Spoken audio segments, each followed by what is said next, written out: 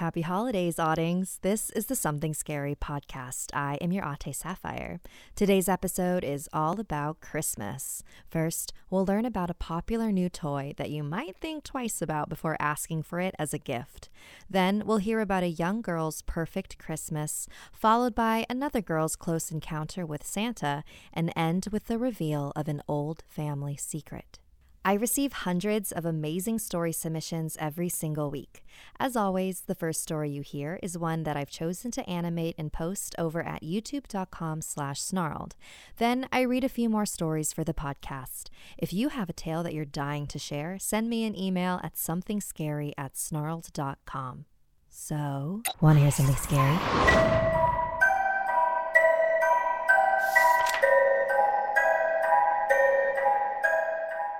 This is an original holiday tale that was inspired by a post on the No Sleep subreddit written by username Heyong.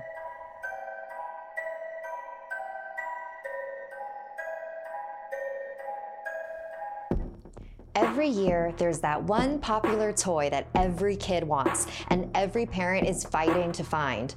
Tickle Me Elmos, Furbies, Hatchimals.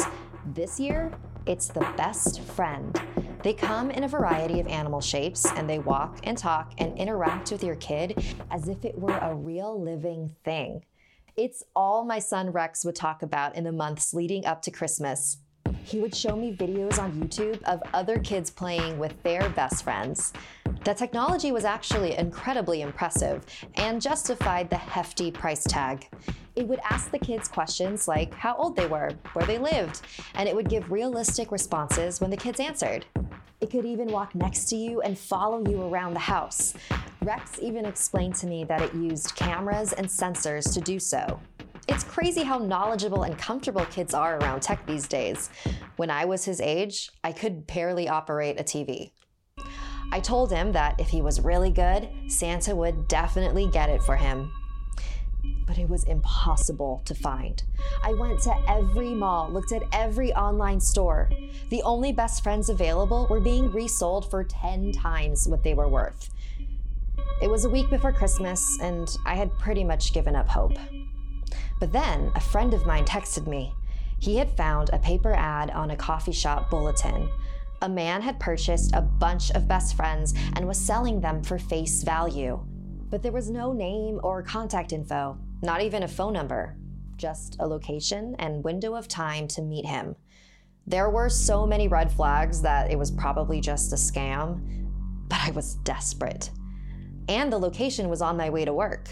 I figured it wouldn't hurt to go see if it was legit. The next morning, I went to the neighborhood park listed on the ad and looked for the bright yellow truck. There it was, off in the far corner of the parking lot. As I approached it, I saw that there were anti-government conspiracy theorist bumper stickers all over it. 9/11 was an inside job, don't trust banks, technology will kill us, that sort of thing. I approached the driver's side window and saw a man in his 50s. Hi, I'm here to get a best friend? Sure, I'll need a photo of you first. Okay, why not? He pulled out a Polaroid camera and snapped a photo of me. I figured it was his kooky way of recording his sales. I didn't know, and I didn't care to ask. Must be pretty desperate to get a toy from a stranger in a parking lot, The man said with a chuckle. Yeah, I really need this. Oh, you need this. Well, I'm glad to have helped. You accept Venmo? I asked him, gesturing to the app on my cell phone. He burst out laughing. Only idiots willingly carry a tracking device on them. Cash only. Luckily, I had some on me, and I handed it to him. You know, cell phones are really useful.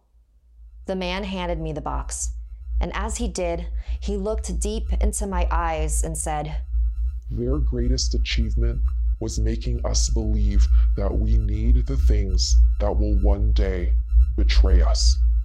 Okay, this guy's nuts, I thought to myself as I slowly began walking away from his truck. I was just happy to have my hands on a best friend. After work, I didn't even bother wrapping the toy or waiting until Christmas. I handed it straight to my son, who began jumping up and down with glee. This particular one looked like a cute little dinosaur, which he loved. It was the happiest I had seen him in a long time.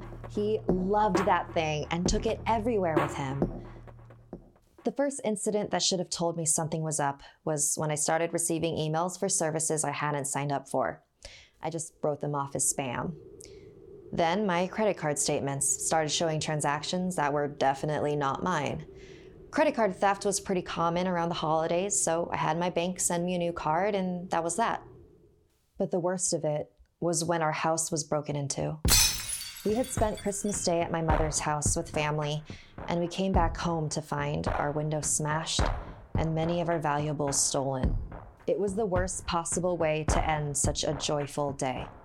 As my wife and I examined the mess, my son came up to me and handed me his best friend.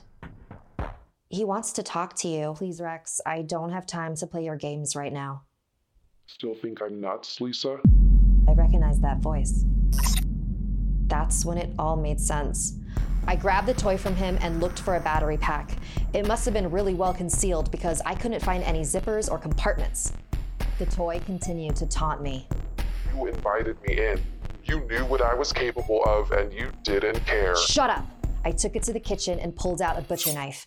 My son was yelling at me the entire time, telling me not to hurt him. But I had to. I had to destroy it. Why is everyone so willing to give up their privacy so easily? I smashed its face. I could hear the mechanism inside shatter. My son was hysterical. But he didn't understand how serious this was. I had to destroy that toy for his safety, for our safety. My son looked at me with the most hateful expression I had ever seen. "I hate you, Mom. I hate you!" He stormed off to his room as I fell apart in the kitchen. Then my phone rang. You thought it was going to be that easy? I know everything about you now, Lisa. And until you get rid of all your devices, I'll keep finding you. And now, more something scary.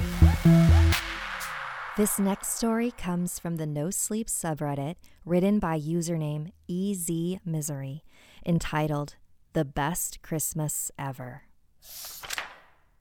I smoothed down my red velvet dress. Mommy picked it out for me. She said she used to wear almost the exact same dress when she was younger. I feel like a candy cane with my brand new shiny white shoes. My hair is all done up with little sparkly clips. Mommy let me wear makeup this year.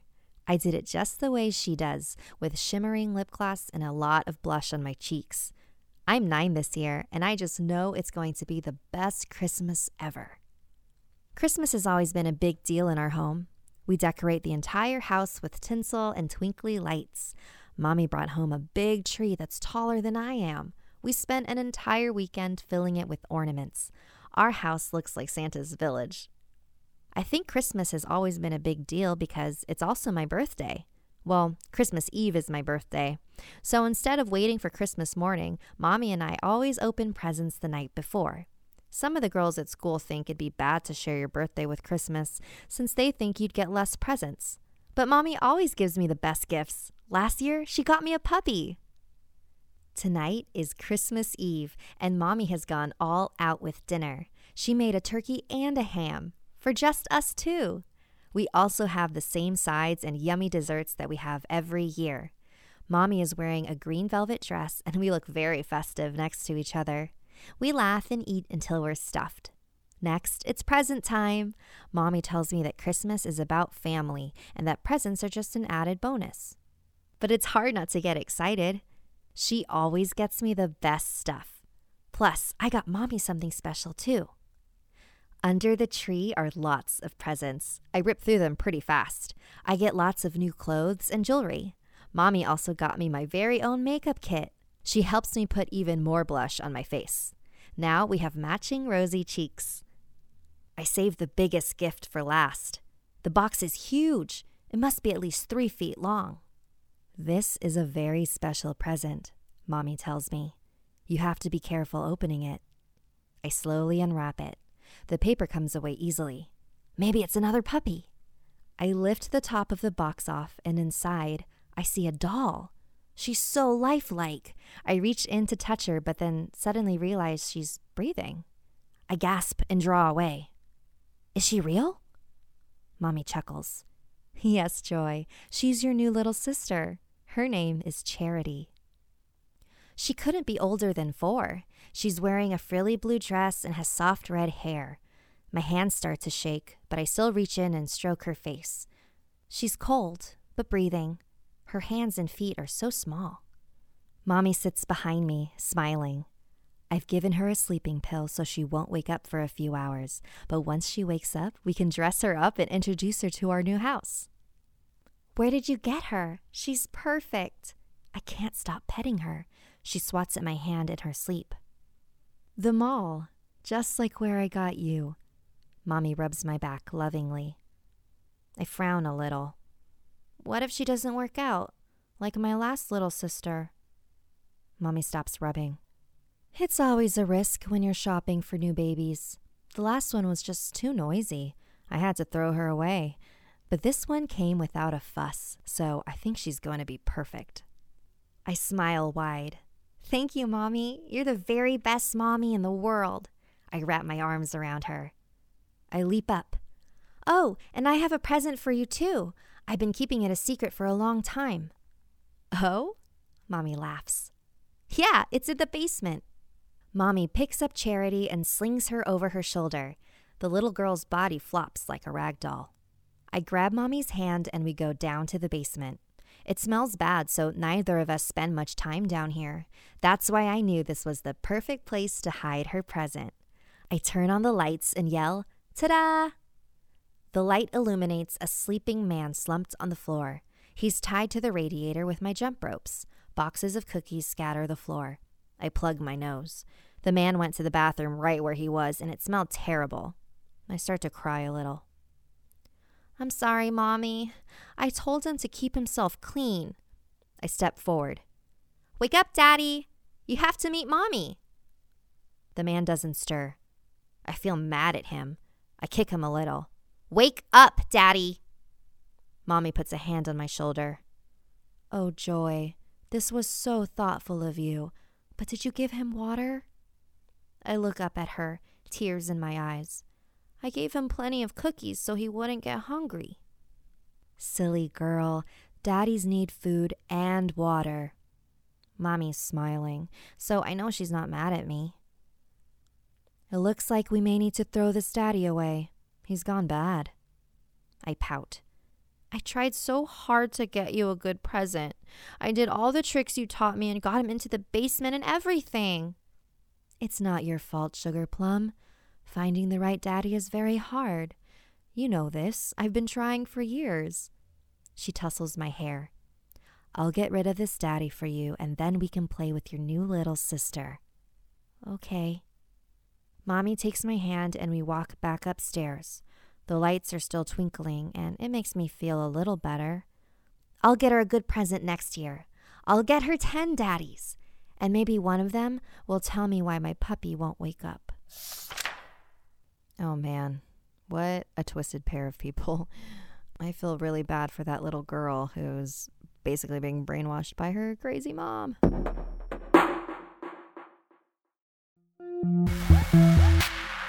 This next story comes from Katani, who met Santa, or at least thinks she did. When I was little, of course I believed in Santa. Who didn't? He was a big fat man who wore a red suit and brought you gifts, and all you had to do was leave him cookies and milk. Who could pass up that deal? But one Christmas changed the joy of Santa into a nightmare. My mom and I were baking cookies and watching Christmas movies all night. We had a tiny Christmas tree in the corner by the TV because our living room was too small to put a big one in it. But it was better than not having one at all. It was roughly 8 p.m. and I began to yawn. Okay, come on, time for bed, my mother said, giving me kisses on the forehead while taking me to my room. Remember, he knows when you're sleeping. He knows when you're awake. Good night, my love. Mom gave me one last goodnight kiss before leaving the room and closing the door behind her. I waited at least 10 minutes before climbing out of bed. I was determined to see Santa that year. I crept downstairs into the living room, pulled out my candy cane stash, and turned the TV on really low so Mom wouldn't hear. And I waited, and waited, and waited. It was getting really late, and I was running out of candy canes to eat and shows to watch. Right when I turned the TV off to give up and go to bed, I heard it. A big thump on the ceiling. It had to be Santa.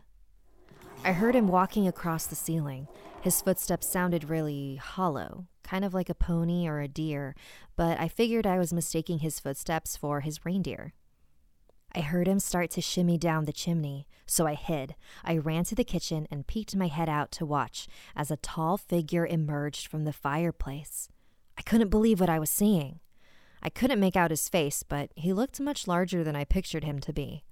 He made his way towards the stairs, so I slowly followed him, careful not to let him see that I was out of bed. I watched as he entered my room, looked around, and came back out. I quickly and quietly hid again in the hallway closet so he wouldn't see me as he passed on his way back down the stairs. And as he passed the closet, I could hear him breathing, or more like grunting. It didn't really sound human. It sounded animalistic.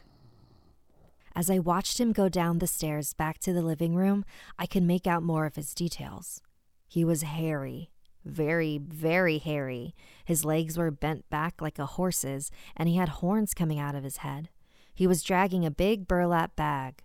I studied the bag, and the more I stared, the more I noticed it was wiggling, like something was in it.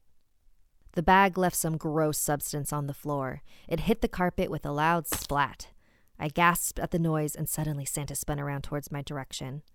I backed away from the closet door so he wouldn't see me. His grunts grew louder, more angered now. He was stomping around the room, looking for me. I heard more noises coming from the bag. It sounded like little animals were whining.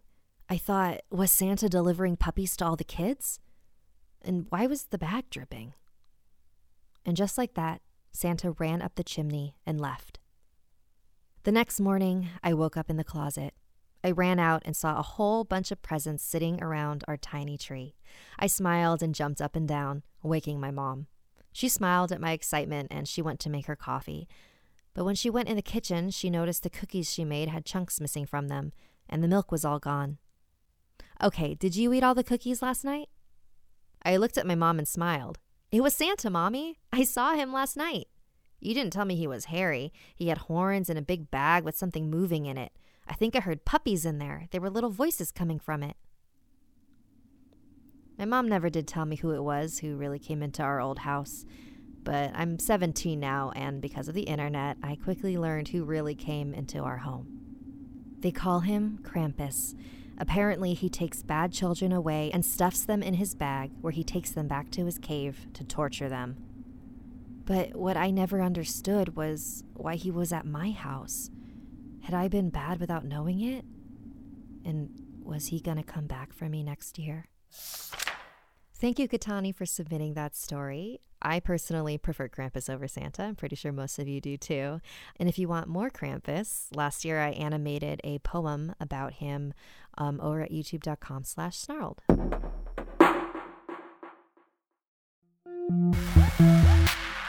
And our final story is from Rebecca about the Christmas day that she discovered the truth about a long-hidden, well-kept family secret. Hi, my name is Rebecca, and I wanted to share a scary story that actually happened in my family during one fateful Christmas. In my family, there is a very old house that was built by my great-great-great-grandfather in the 1800s. It wasn't very big, pretty much a small farmhouse with an old barn attached to it. The house sat in the middle of a field, and not too far from the field was a small town and a riverfront. During this time, a cousin named Thomas lived with my family in the 1800s. Not much is known about him today, but what we do know is one very eerie thing. One day he left the house, but he never returned. The family and police searched for him everywhere, but to no avail. They never found a body or any trace of him. The family just assumed he was killed somehow or got lost. Or at least that's what we were told throughout the generations. By the time the early 1900s rolled around, a mysterious wooden chest appeared in the basement. And I don't mean it appeared out of thin air. I mean, the adults had put it there. But this wasn't an ordinary chest, you see. It was locked up good. Whoever locked up this chest never wanted anybody to go inside it. From that day on, all the adults in the family told the children the same thing whenever they asked about it. Never open that chest. So, eventually, the children just stopped asking about it in general. Soon, the chest was forgotten altogether. But the legend would pop up now and again between the children. Maybe if you opened it, it would release a hellish curse. Among all of the speculation, a few facts would also come up.